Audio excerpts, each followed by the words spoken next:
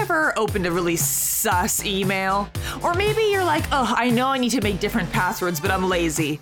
This week on Where Do We Even Start, we're going to take you through all the ways to stay safe and secure on the internet. Or maybe ways that you aren't so safe and secure. Coming right up.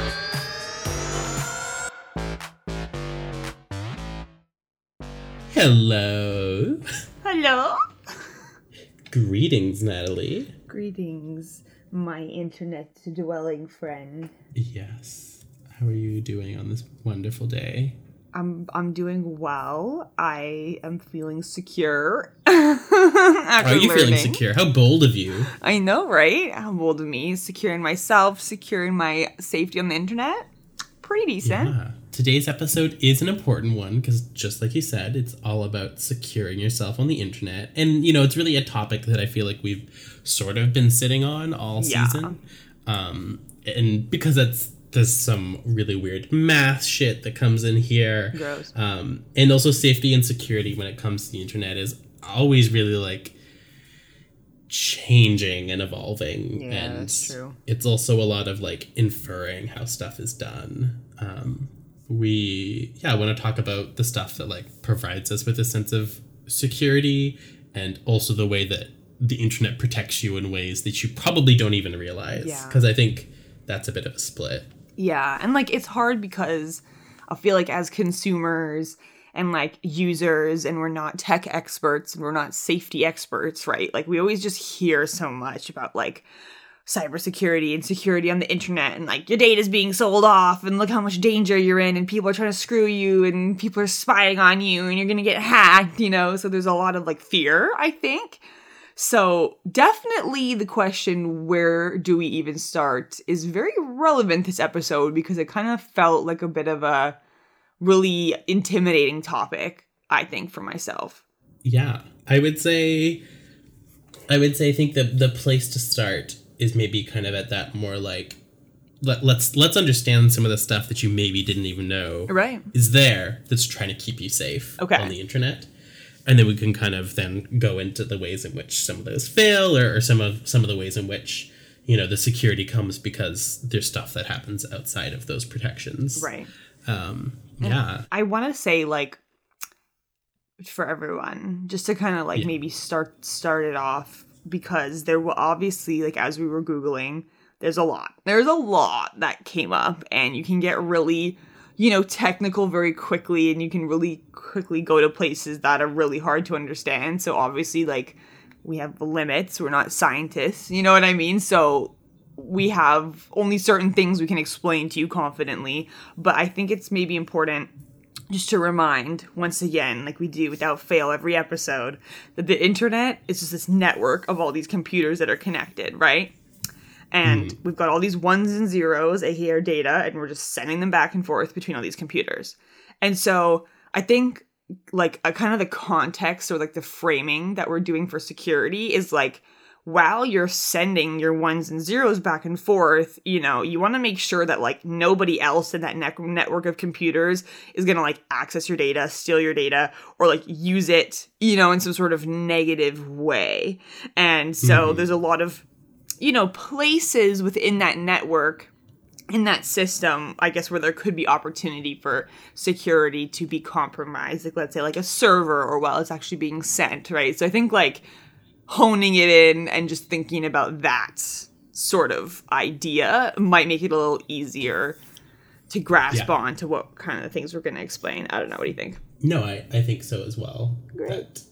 It is that sending. And also I think, as always, do your own research if you're interested. I think this is a jumping off point for understanding. True.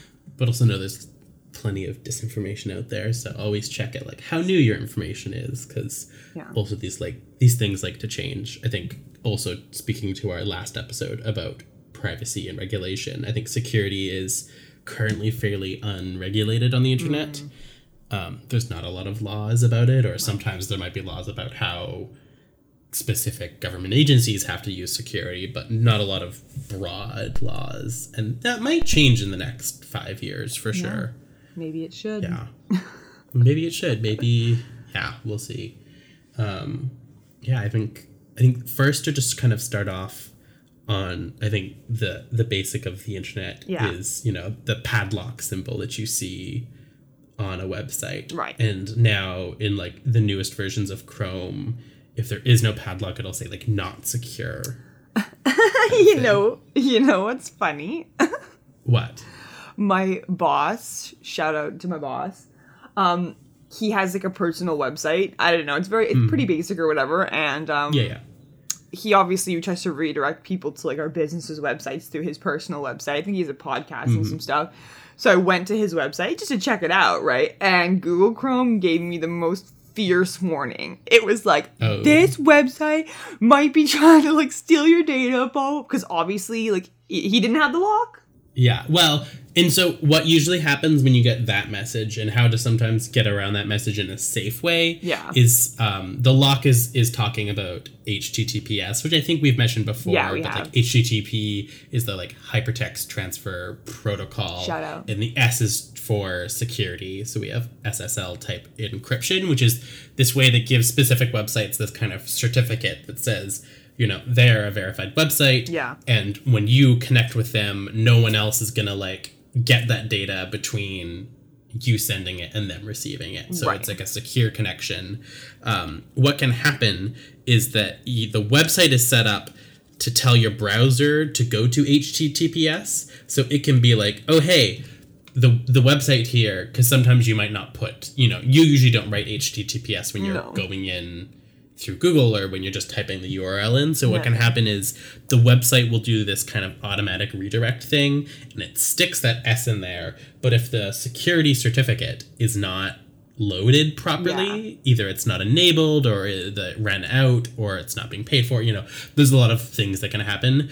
As soon as Google sees that it's calling it secure and it's not, that's when you get that big warning. Sometimes, you know, if you're trying to go to something and it's like HTTPS and there is no SSL encryption certificate, that's when it'll be like, oh my goodness. So, I mean, here's a hot tip that if it's a website that you're not putting any information into, just kind of take the S out of the HTTP in the URL, and quite often that message will go away. Right.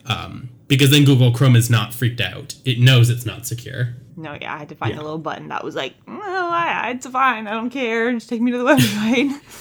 Yeah, no, for sure. That's, you know, and so what's happening there is this kind of thing that happens across the internet, which I think is probably the most complicated technical description of what we have to get across. Which means that we are the most qualified people to tell you. We're definitely not. And there are better descriptions, but we're going to try and make it clear for you so first I guess let's explain encryption. Ooh. So encryption is a way of like taking data and making it unrecognizable, basically, aka garbling it.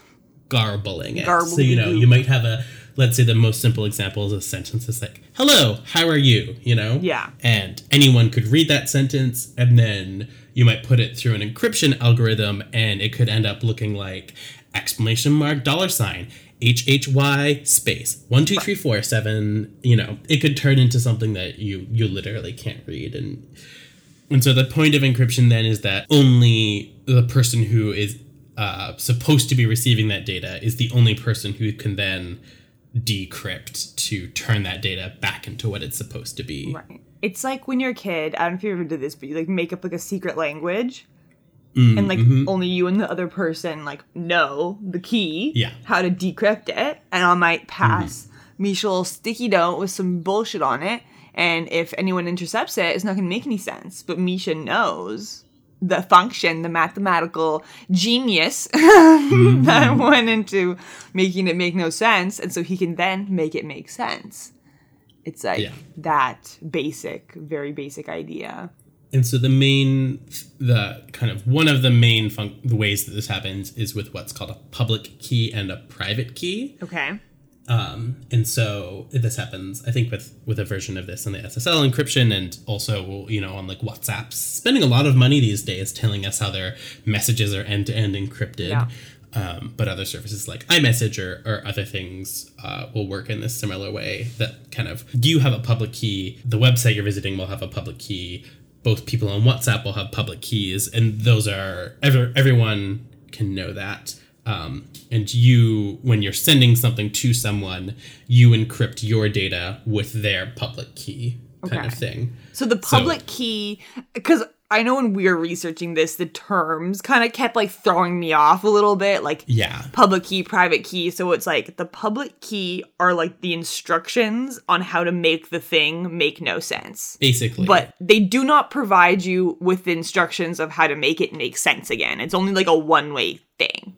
Yeah, so it's this. There's kind of some types of complicated math. One video we watched was kind of talking about like you can multiply two prime numbers together and get a number, but it's a lot harder to look at that number and then know exactly which two prime numbers you multiplied together to get it, kind of thing. Right, because there's a lot of options. You can get it eventually, and obviously with a small number it's easy, but when it's like a 25-digit long number, that gets a little harder, right? And so it's not exactly that math, but it's math like that. Math that is kind of easy to do one way, but then to do in reverse takes a long time, and really the way that they do it, no matter how fast your computer is, it might take literally to the end of the universe to calculate it in backwards, assuming the encryption algorithm is built properly. Yeah. And I think, some of the early internet encryption algorithms we don't use anymore because they weren't secure enough. Right. But yeah, so the public key is a series of numbers kind of thing. Mm-hmm. Like it is just a big long number. And then that's related to your private key. So your public key, anyone can encrypt data using your public key as kind of the key in the algorithm kind of thing. Okay. So there's an encryption algorithm and it says, I will jumble up your data.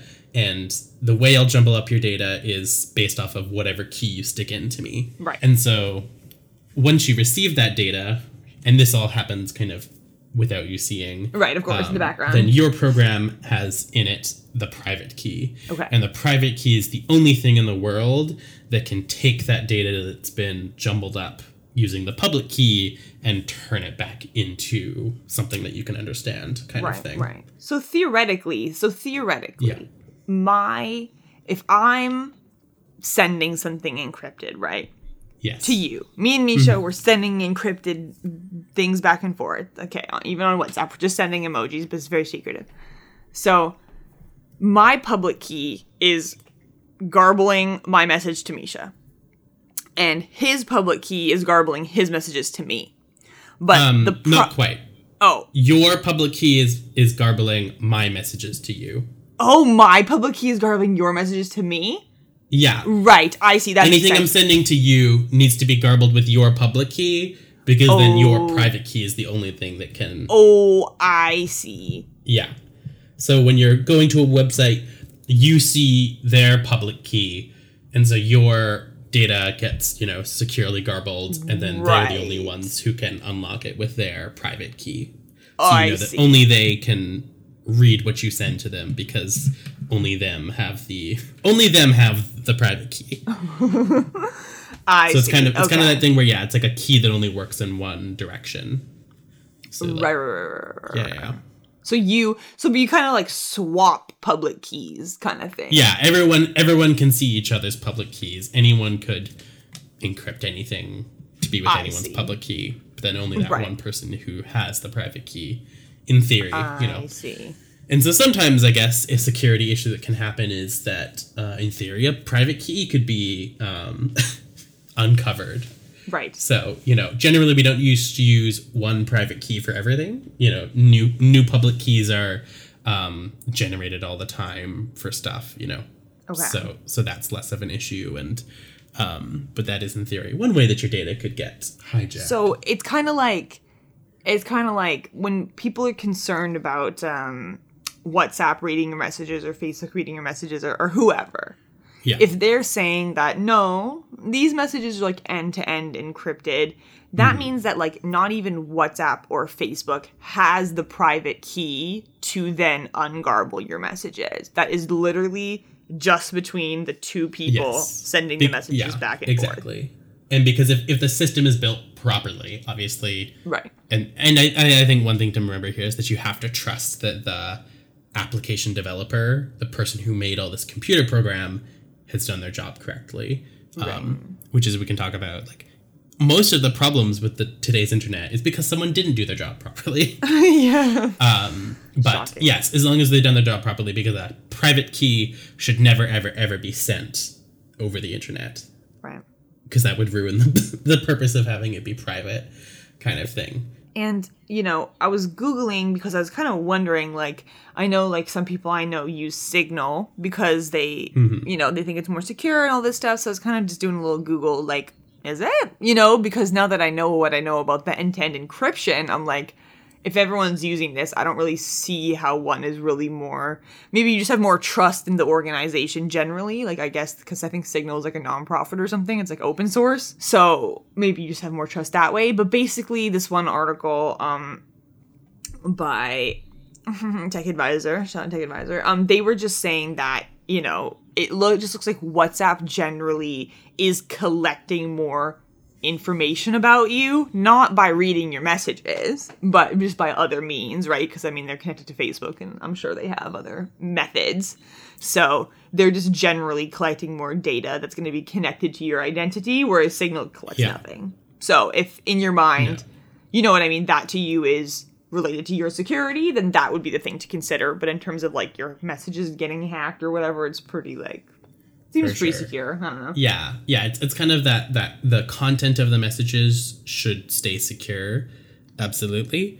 But yeah, that WhatsApp is probably collecting more data from sign up. There's also ways that, like, when you get a link preview in WhatsApp, you know, WhatsApp has to, like, load. Usually they will load an image or something of that website, and oftentimes WhatsApp can track things like that because the WhatsApp app had to request to that website to pull that data in. So WhatsApp knows that you had to load that website, kind of thing. So as much as the fact that link was sent end to end, that was encrypted. So someone else isn't going to get a copy of the fact that link was sent, but WhatsApp maybe knows that you requested that website to get the picture. Right. And different apps have different levels of security, and definitely in the past have been some security issues with features like that. I think WhatsApp and Instagram in the EU had to turn off that feature because it technically was potentially storing a cookie on a device, which was not allowed without the user's explicit consent. And right. Yeah, there's kind of those things like that where, yes, the backbone is end-to-end encrypted, but there are kind of these extra features, which is often where the issue, where or these little loopholes kind of get created and little rips in the system. Yeah. Because, once again, it's just a bunch of computers that are connected. So, you know, there's, you know, certain channels, you know, set up and different methods of communicating and different methods of sending your data in very specific ways. And yeah, you just alter that slightly and suddenly it's a new situation. So I guess in terms of, your data being sent back and forth, if you're using Messenger or you're using WhatsApp, and I think iMessage uses this too, right? Yes, it does. iMessage is encrypted. You're pretty good. And if someone is reading your messages, I think that's not really allowed. Yeah. According to their own company claims. But I guess we'd properly have to read the terms and conditions to confirm that. But yes, I'm not doing that. No. Yeah, and that's a thing where, you know, a lot of people got really scared about WhatsApp changing their terms and conditions because it was automatically, I think, gonna, like, share your, like, name that you had registered with WhatsApp was then gonna be shared more broadly with Facebook, now Meta. Just in terms of, like, centralizing their registration thing. And I think people were worried that Facebook was going to read their messages, which isn't kind of what that was saying, but, you know, all of this is just trusting that the way the apps appear to work is how they actually work, which I think, as you were kind of saying with the terms and conditions, is we can assume what's in the terms and conditions is correct because they spend a lot of lawyer money making sure those terms and conditions are going to keep them out of all of the problems, and they just don't have a huge monetary incentive to be spying on you in such obvious ways, because I think the only reason they spy on you is to then sell that data to advertisers. And if it's very obvious that they're extra spying on you, then they can't sell that data because people would notice. They're like, how did you get that? No telling. And there's also this website called tosdr.org, aka Terms of Service. Didn't read. And basically they grade the terms of services, and they kind of give you the most important claims. You know what I mean? Yeah, like what's it really getting at? Because obviously lots of it is. Yeah, and I'm just looking. They have graded like Khan Academy, Quora, Blizzard. They have Pornhub has a grade E. Oh, E is an excellent? No, E is in horrible, I think. Oh, okay. And they say right here, this service can read your private messages. The service can delete specific content without reason and may do it without prior notice. You sign away moral rights. Awesome. This service holds onto content that you've deleted. So that's all. Thank you, Pornhub. You're amazing. Yeah. Oh, and like PayPal has an E as well. It says the service still tracks you even if you opted out of tracking. Oh my god, Pinterest? The service can read your private messages? Wow, awesome. So anyways, let's just say that if you are concerned and you want to make sure that you didn't do anything too fucked by just saying, yes, I agree, then there are websites that are trying to make it more digestible for you. So I would recommend doing that because it's security for yourself, like whatever your own limits are, you know what I mean? In terms of giving your data away and in terms of what you're willing to do on the internet, like that is a more like personal thing. So, you know, depending on what your definition of security is for yourself, then that's going to determine how thoroughly you read the terms and conditions, right? So, yeah.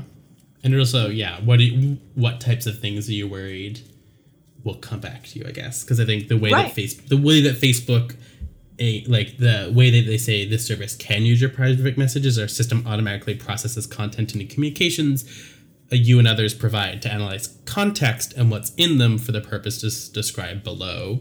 Weirdly, it's cut out so the purposes described below aren't there.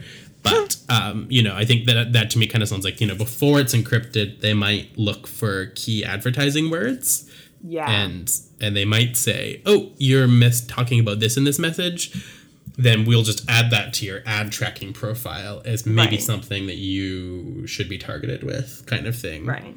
So I know there's a lot of, is somebody listening to my conversations? Is my phone listening to my conversation? And I think it's kind of like, no, I don't think it is, because that would just cost a lot of money for someone to set that up, and I just don't think it's worth it, because they can here's the thing, they can easily get that data literally by these methods. You know what I mean? They don't need to listen to you because you just text it out or whatever it is. So they're not spying on you in the way you think they are, but they are collecting information about you to sell you shit. And I gotta say, it fucking works, man. Have fun. It does. Like, I talk about something in a chat or like whatever, you know, I maybe I searched it up one time, as we know, talking about cookies and everything, and suddenly it's everywhere, and then I'm like, wow, like maybe I should buy this. So you should. You know what? Yeah.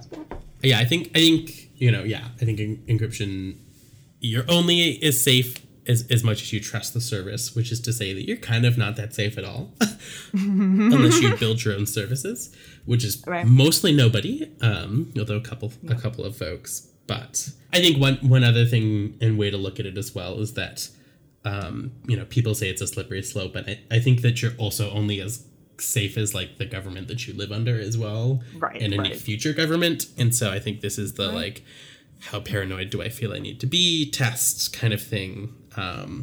Because maybe the government's not listening to you via your Amazon Alexa.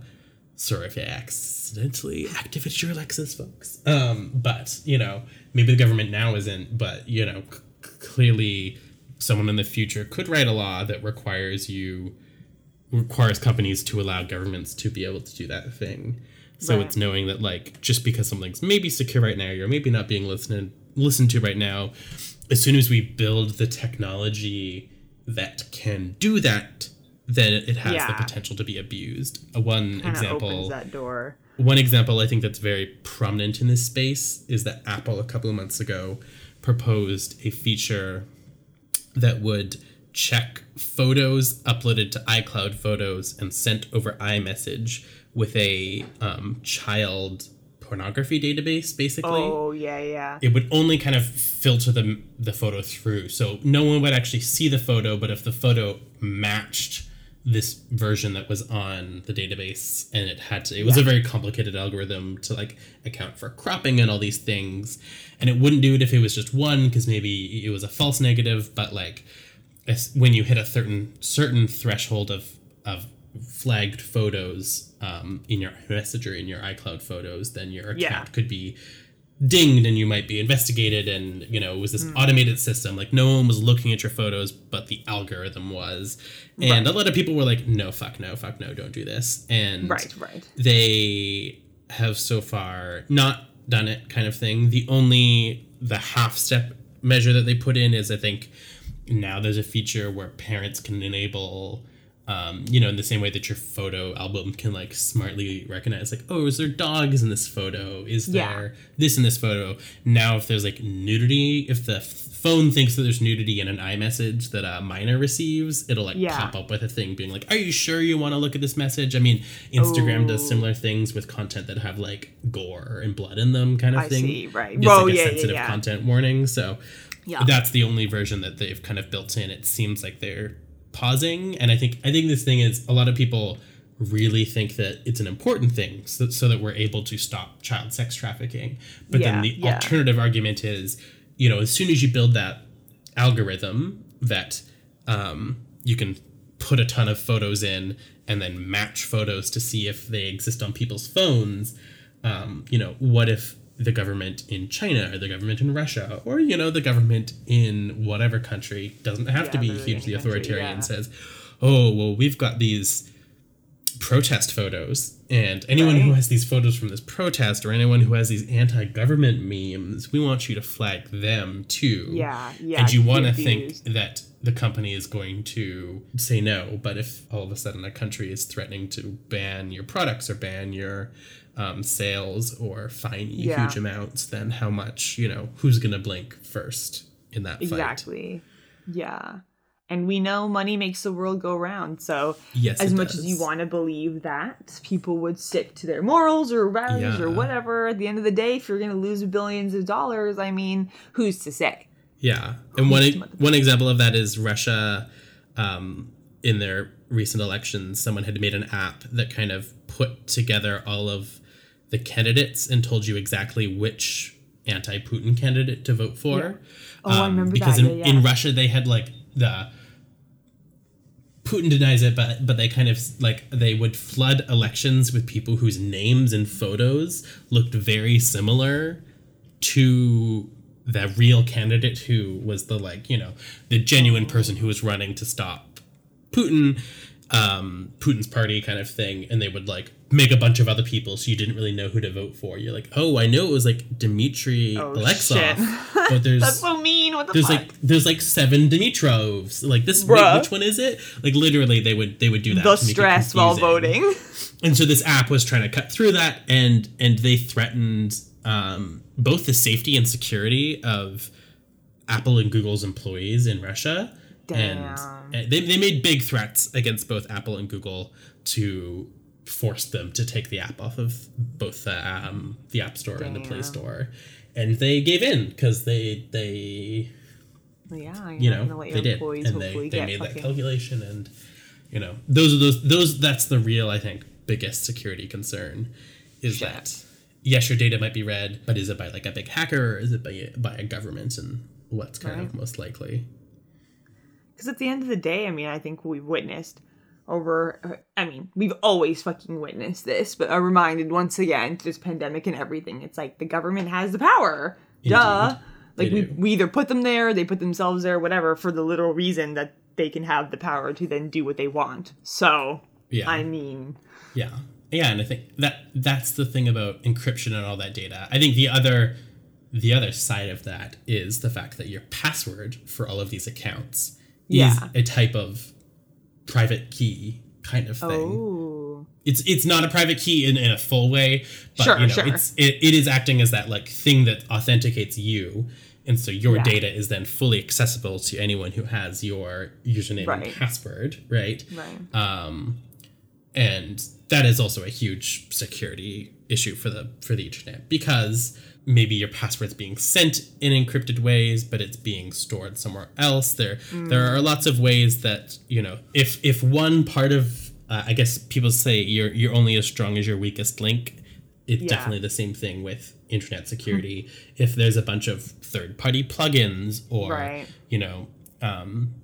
if the person who made the app brought in someone else's code, there's a possibility that there's something defective or something nefarious built into that is, ending up leaking your stuff. And so all over the internet, it does happen that there are password breaches, is what they're called. So a bunch of unencrypted data will end up somewhere. Happens for a lot of different reasons. It happens fairly less, I think, to quite large companies kind of thing, like Apple and Facebook and Amazon and Google are, they're slightly less likely to be password breached than, I don't know, Pornhub or the Home Depot had a huge data breach. Target did, I think. Damn, the Home Depot? Leave the Home Depot alone. Yeah. And so, it definitely, there can be this situation where your password gets out, and as soon as someone has your password, they can write computer programs that try and break in. So that's a big security issue. So I think that's part of why people say never reuse your password. So if it's broken into somewhere, if one password's found out, all your passwords aren't found out. So that's a thing to do. And then also we have things like two-factor authentication, which is, on top of your password, they try and send a one-time code that expires very quickly to a trusted device.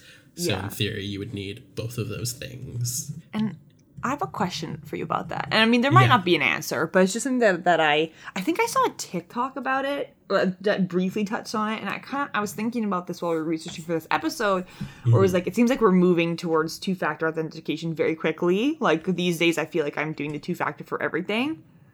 But I saw someone say, like, a lot of people don't even, like, have a smartphone or, like, have maybe that secondary device. Like, let's say you're just using the computer at the library, or, like, you know what I mean? You're borrowing someone else's computer, or, you don't have, like, a device that you can then confirm that it's you. Does that kind of, like, exclude some people out of using services, and you know what I mean? Yeah, it definitely might. I think most implementations, it's optional. Definitely sometimes it's not in some cases. Like I know in a lot of corporate business cases, they force it because it's the security of the company. Although in all those cases, the company should be giving you a device in that case, kind of thing. Yeah, exactly. Yeah. And like sometimes Apple will require it, but it's only ever, I think, requiring it on accounts where it knows you've already got some. Like it's only on people who definitely do have an Apple device kind of thing, and so you don't always need a second device. Sometimes you can get the code on the device you're already using kind of thing. Definitely can create an unfortunate situation where your phone gets broken and it's the only one. And so in that case, a lot of two-factor authentications do have a backup security code, which is basically the private key, the equivalent of the private key in that context, where you can kind of enter that and recover the account, or I think we're trying to work on ways, but that definitely can make it less accessible. Right. It's a mix, but then do only people who don't have all those devices then have all of their stuff stolen all the time. Right. Yeet. And I wonder too, like, this is just something in terms of passwords, right? Yeah. I think it may be just good to reiterate for people, because maybe you've never thought too hard about it, because honestly I don't blame you. There's no time to think about anything ever. But when you make a password and it's like, please make a strong password, like you need a character, you need a capital letter, you need a number, and it's like, I don't want to, and like maybe you make it just the same password for everything or whatever, right? It's like, why is it important to actually have like diverse and strong passwords? Like who, because I feel like it's always this thing where it's like, yeah, sure, but like who the hell is actually trying to like guess my password and like, you know, hack all my stuff, or like why is it actually important to have a good password? Yeah, I think there's a few reasons. The one I kind of already mentioned was that, yeah, if one password gets compromised, if you don't have the same password for any other accounts, then it's only that one account that's the problem. It's not potentially going to get into other accounts. So that's one thing. The other thing about having those uppercase letters and lowercase letters and numbers and stuff is it makes what's called like a brute force attack a lot more difficult. Because if your password is only 5 characters long and it's all lowercase letters, it would not take a computer very long to guess through all of the possible combinations. Right. It would, you know, in computer time, it's a very easy thing to do. But as soon as you know, this is kind of that permutations math that I'm sure you hate to do. But, you know, you just think about like to the power of whatever. As soon as you introduce uppercase letters, then there's twice as many options. And then when you include numbers and special characters, then there's even more options of different types of possible passwords. So it just makes that's basically just in case if someone doesn't know what that is. Even though I took a class about it, I still don't get it that well. But I'm gonna try to do like a simplified version, and you let me know if this is like generally the essence of it, kind of, right? Yeah. So yeah, if your nowadays they say, oh, your password has to be like 8 characters minimum. That's also something I've noticed.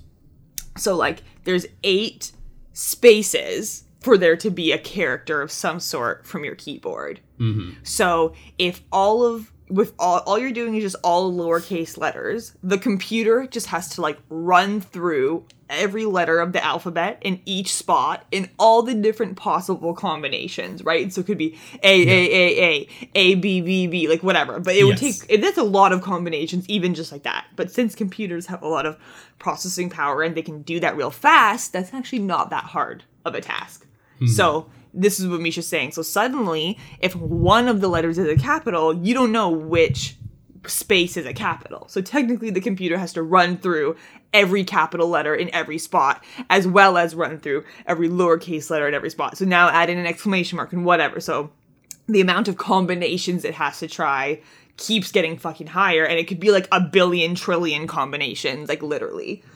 Yeah. Even though a billion trillion isn't a number.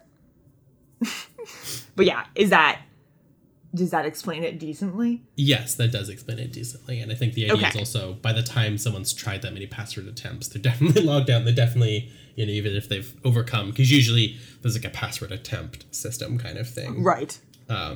Yeah, no, exactly. And it makes it so people can't just write a code that like, you know, when you have it at least eight characters and it has to have a special character, then it can't just be password. Obviously there are the most common passwords out there still, but you know, it just forces you to not have that super guessable password. Right. It's at least password money sign.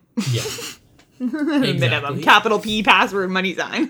If that's your password, go change it right now. Pause the podcast, go change your password. One way around that is, you know, there's things like password managers. So there's if only we were in a place where we were trying to be sponsored, because Dashlane is definitely a password manager. LastPass is a password manager. If you have all Apple devices, there's the Keychain password manager built into Apple devices, and most password managers kind of a master key, so to speak. That will unlock all your passwords, and then usually most password managers will auto-generate a password as well. Like it'll suggest a completely random password that you're never expected to remember, and the idea is that you always, you know, you super secure that one account. So your password manager is the most important thing to never, you know, lose. But then does Google Chrome has a password manager? Password manager. Google Chrome will save your passwords. Okay. Which is, I remember it gave me a warning once. It was like, you bitch, your password's been compromised. Yeah, no. So yeah, Google Chrome does have like a password syncing thing. It has less features in terms of like the auto generation, but yes, no. The Apple and I guess the Google Chrome one does have now a database, so it'll be like, oh, these passwords are compromised, and oh, you have this many repeat passwords. You should do something about that kind of thing. They're like, please, we beg you, please. Like, we just want you to be safe. I remember in one of the classes that we took in university, I don't know if you remember this, but it was kind of about like, I think it was like human computer like interaction, one of those kind of courses. And it was talking about how it's kind of funny when you're thinking about, it was about like passwords and remembering your passwords and kind of human memory and like, I think it was related a bit to security, but it was saying that there's some instances where the security kind of like comes full circle where it's like, okay, you've made the most random password ever so that no one could ever guess it, right? And I think this was maybe before password managers were like super popular. I don't really know. But then that leads you to like write down all your passwords in a password book in your house, like a physical book. But then that opens you up to like, okay, so someone just needs to come into your house and get your password book and then they have all your passwords. And so it's kind of like those two different lanes of security where it's like, is someone literally who lives near you, you know what I mean, going to try to access your passwords physically versus someone digitally on the internet is going to try to hack you. So it's just kind of a funny thing where it was like you, to be more safe online, you then write it down physically somewhere in your house, which then kind of opens you up to like somebody in your house hacking you. Yeah, for or sure. Or breaking in and getting your shit. I don't know. There's always, exactly. When you put it in one password manager or one physical book in your house, then there becomes a single point of failure, I guess. Right. And so you could have 5 different passwords that you use, and you only use those 5, and then there's 5 points of failure. Right.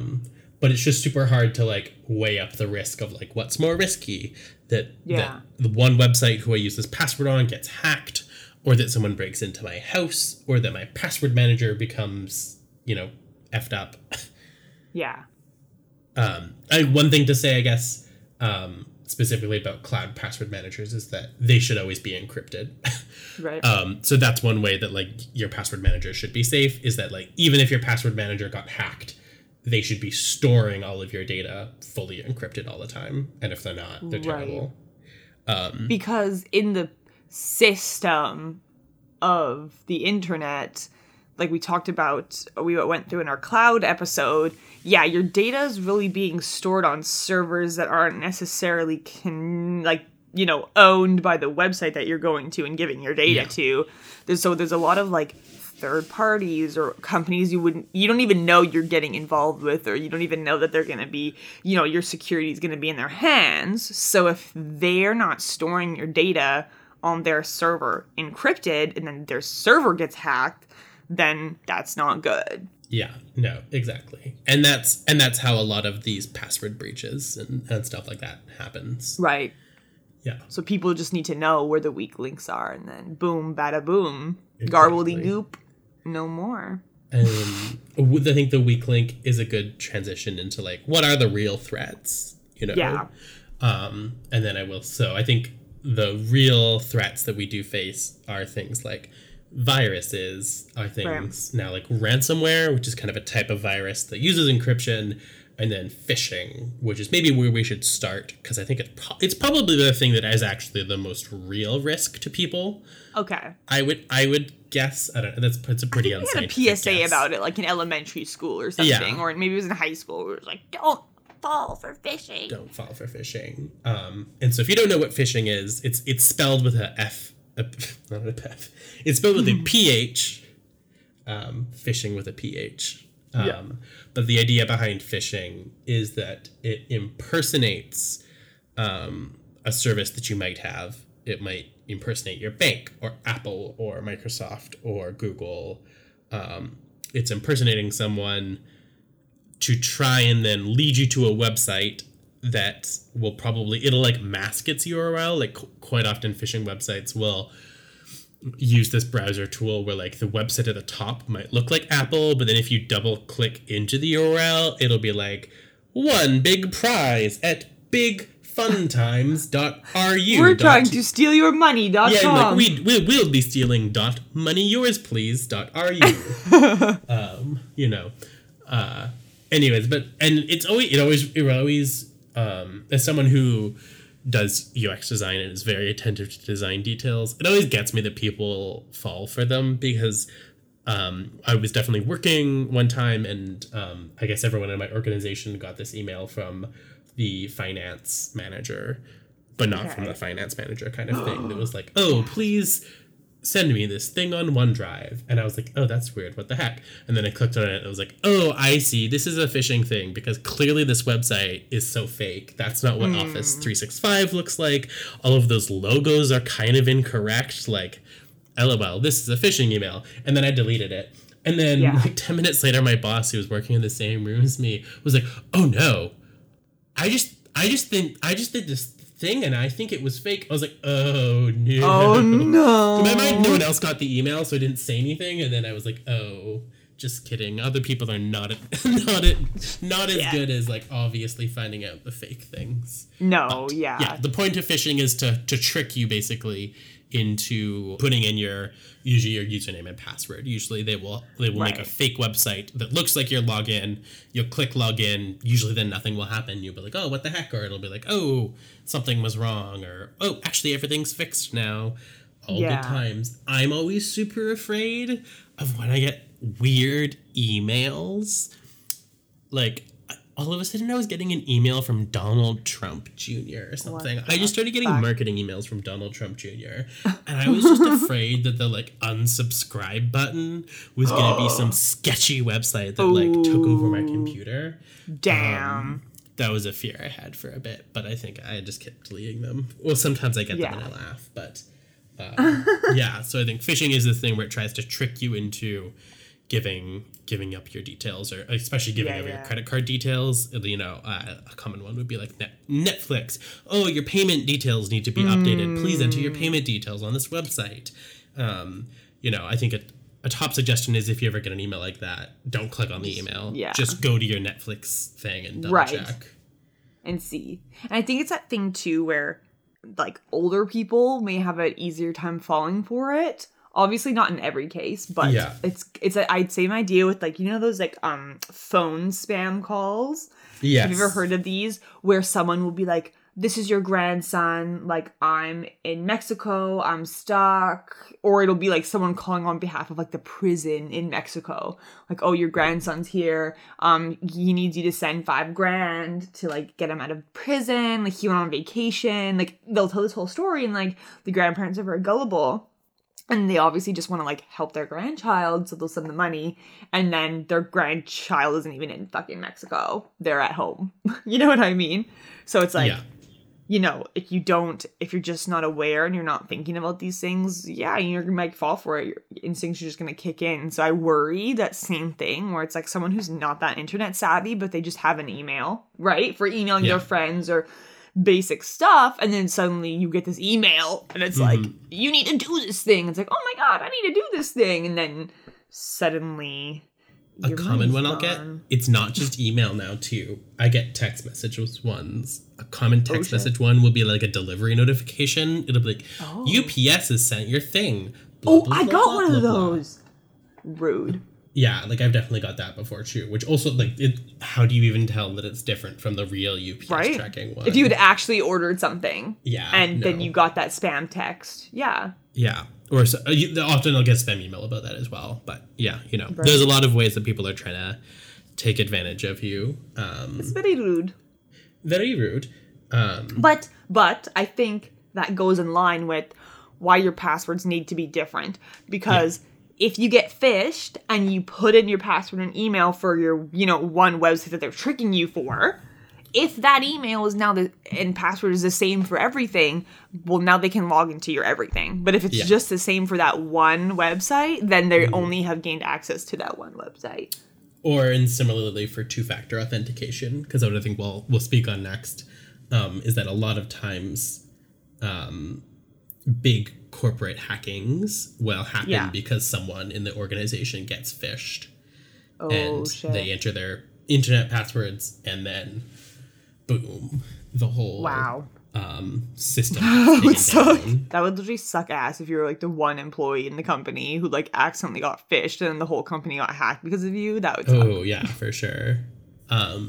Yeah, so one big risk, this is kind of the more modern risk. I think people maybe have heard of viruses, and viruses are just kind of computer programs that are designed to like run in the background so you never see them, and generally their purpose is just to steal your data and you know, do nefarious things. I mean, in the early internet days, you would like download a program and it might have what we call malicious code, so things that are not doing what you want. Some computer programs were just like literally to fuck with you. Wow, rude. So they might like they might make your screen look like it's on fire, or you know, make a lot of porn pop-ups, right? You know, I'm like low-key down to like see my computer screen look like it's on fire, but except that like, or like just like a bunch of fire gifs, right? You know, but generally more people just do it for nefarious purposes. So viruses are apps that kind of do things that aren't expecting. Ransomware is probably the biggest, I think, growing threat.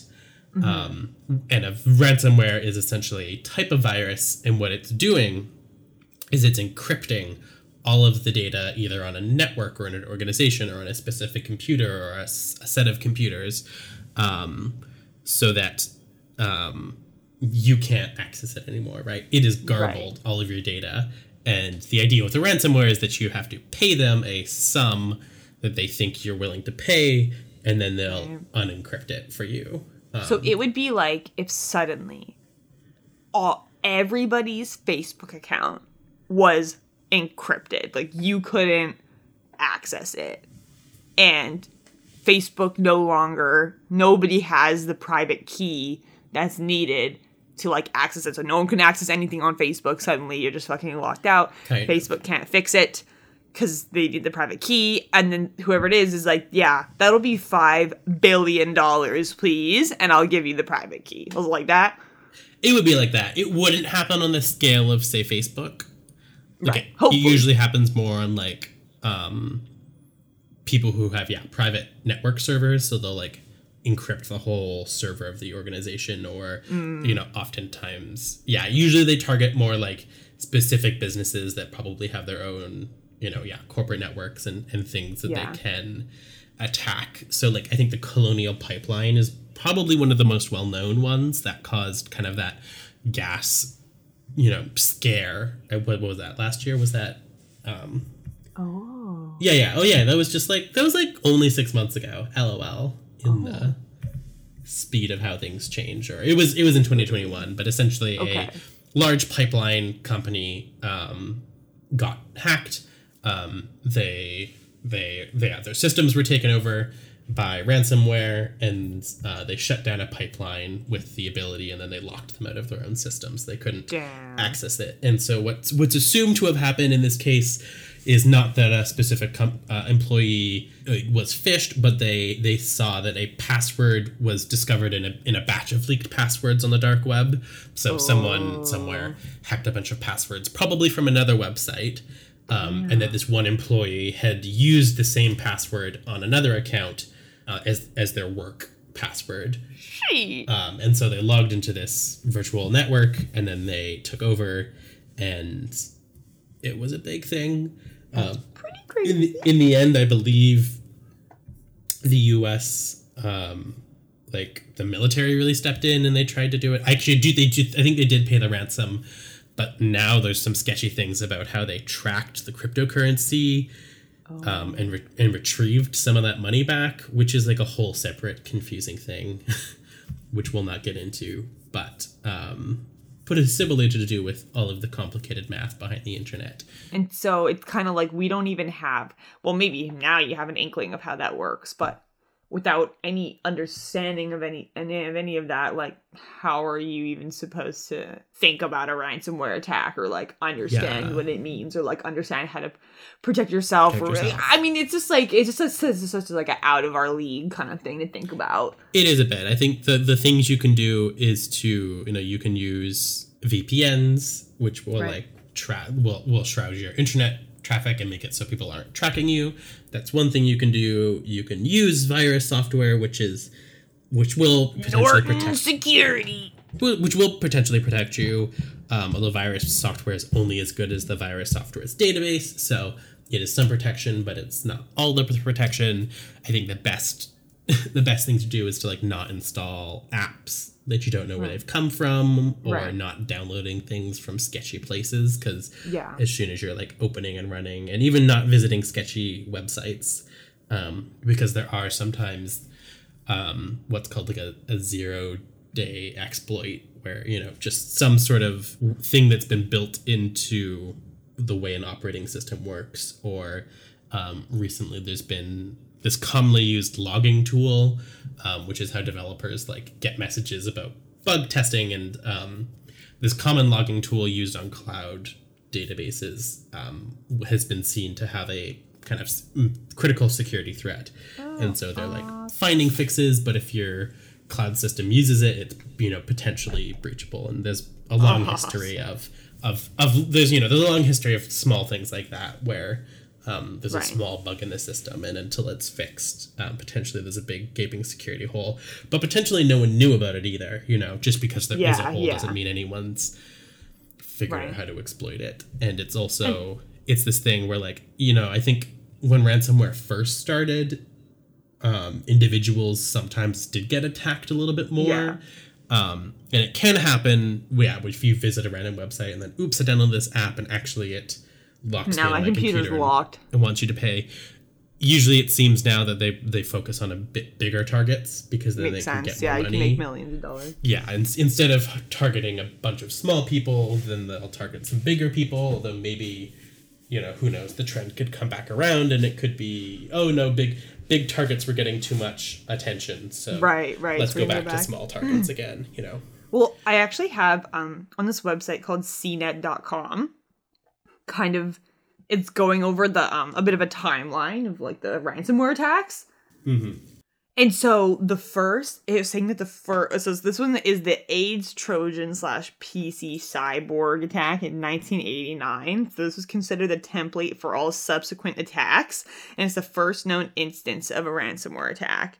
So this is in 1989, before Bitcoin was created. This biologist, Joseph Popp, P-O-P-P, distributed 20,000 floppy disks at the World Health Organization AIDS conference in Stockholm. The floppy disks were labeled AIDS Information, Introductory Diskettes, and contained a Trojan virus that installed itself on an MS-DOS system. Once the virus was on a computer, it counted the times the computer booted up. Once the computer booted up 90 times, the virus hid all the directories and encrypted file names. An image on the screen from the PC Cyborg Corporation, in quotes, directed users to mail $189 to a PO address in Panama. The decryption process was relatively simple, however, and security researchers released a free tool to help victims. So, like, the scale's not huge, the outcome wasn't drastic, but that apparently was, like, the first fucking one. And then this one, the most recent one, from 2021, Kaseya? I don't know what that is. Kaseya. So in 2021... on July 2nd, to be exact, Kaseya announced its systems had been infiltrated. Kaseya provides IT solutions for other companies. An ideal target, which in a domino effect ended up impacting approximately 1,500 organizations in multiple countries. REvil, a cyber criminal outfit, claimed responsibility for the attack and demanded ransoms ranging from a few $1,000s to multiple millions. It's unclear how many individual businesses paid up, but they demanded $70 million in Bitcoin from Kaseya. They declined to pay and cooperated with the FBI and the U.S. Cybersecurity and Infrastructure Agency. And on July 21st, they obtained a universal decryptor key and distributed it to organizations impacted by the attack. But there's other instances where people actually did pay up, and they've paid 11 million. It seems like there's a lot of, like, they paid millions in Bitcoin. That seems to be a bit of a theme here. Yeah. Usually, because Bitcoin is, like, hard to track in theory. But right. Apparently, you know, yeah. It's... right. Yes. And sometimes it seems like people will negotiate. They originally, some people, the hackers or whatever, wanted 7.5 million. They negotiated down to 4. So, but it seems like money has been paid out. Because... oh, yeah, for sure. People have made money from this. Yeah. So that's pretty, hectic, I guess. Wow. And then also, one other thing that I just wanted to kind of say in terms of viruses, right? Like, the internet has just made it so much easier for a virus to get onto your computer. Like, a virus isn't technically an internet-specific thing. Like, no, you know what as I mean? you saw, the person sent it out with floppy disks. Yeah, I could give you a USB and there could be a virus on it. So don't accept USBs from random people, I guess. But you know what I mean? It's like the internet now, there's so many different places you can go. You can download something and suddenly you have a virus on your computer. So, yeah, no. I'm just going to throw that out there. But I also feel like I feel less concerned about, like, accidentally downloading a virus. I feel like maybe back in, like, the early, like, 2010s kind of thing, that was maybe more of a concern. But yeah, you know, we don't torrent as much music or torrent, like, we don't not downloading a lot of files these days. Yeah. And you know, our phones are generally more secure just because of the way, specifically iPhones, and if you're only downloading stuff from the Google Play Store, like Apple and Google check all of the stuff that gets on there. So in theory, anything that's getting installed on your phone is, you know, not as near as much of a risk as it is on your computer, where you can be downloading from some random place on the internet. So I think we probably, you know, didn't answer all your questions, but I mean, listen, we only know what we know. We do only know and we're trying to know a little more so that we could just stay slightly safer. And, like, once again, it's just having a little more knowledge in your tool belt so that you can just be aware of things, you know? Yeah, I think it's similar. I guess, you know, in the same way that all of us this whole past 2 years, it's been 2 years now of COVID when we're recording this. Maybe you're just, like, laughing because it's the future and this is no longer. I would love if this was an irrelevant reference. Please, if you're listening to this 10 years from now and you're like, LOL, what's a COVID? Oh my God, I love that that's the life you're living right now. My God. But I think as the people who have been living through this health pandemic, this physical pandemic, you know, it's really hard to judge the level of risk that you encounter every day. And you can stay ignorant about how a virus transmits or how security, you know, how you put yourself at risk. Or you can be educated about it and still be mostly have no way to really protect yourself because you're at the mercy of your government or your app developer or, you know, So don't freak out if this episode has highlighted you all of these ways in which you are maybe more at risk than you thought you were, but also know that you should stay vigilant, but also find that happy balance. Yeah. And also it's like, you know, when you understand it a little more, then you can, like, advocate for change. You can, you know what I mean? You can put pressure on politicians. You can put pressure on people to have more protections in place because you know what you're talking about, versus if you just have no idea and then you see one BuzzFeed article that's saying that, you know, you're unsafe in all these ways, and now you're freaking out. But it's like, well, guess what? They didn't even research their article properly, and they're also just trying to scare you to get reads. You know what I mean? So it's like, it's just that core understanding, once again, of what the internet actually is. And it's just like, it's computers, it's ones and zeros. And it's like, yeah, where in that process could your data possibly get intercepted? And then you can think, okay, if someone got my data, what could they do with it? And that's kind of like the most basic question you can ask yourself. And if you're like, well, crap, I put my credit card information into this website that didn't have a padlock, you know what I mean? You know, maybe I should go change my credit card. Like, you know, there is a logic trail that you can follow to try to determine how much risk you may have put yourself in, right? Mm-hmm. Exactly. So, and there are ways to be, you know, more smart with that. I think some of those ways involve having a single point of failure, like using PayPal or Apple Pay or, you know, other services. You're not putting your credit card everywhere, using a password manager so that you're not, you know, putting it at risk. But, you know, live your life, live your best life, and join us for the final episode next time we post, which who knows, hopefully soon, for our final episode of season 1 of Where Do We Even Start. Wow.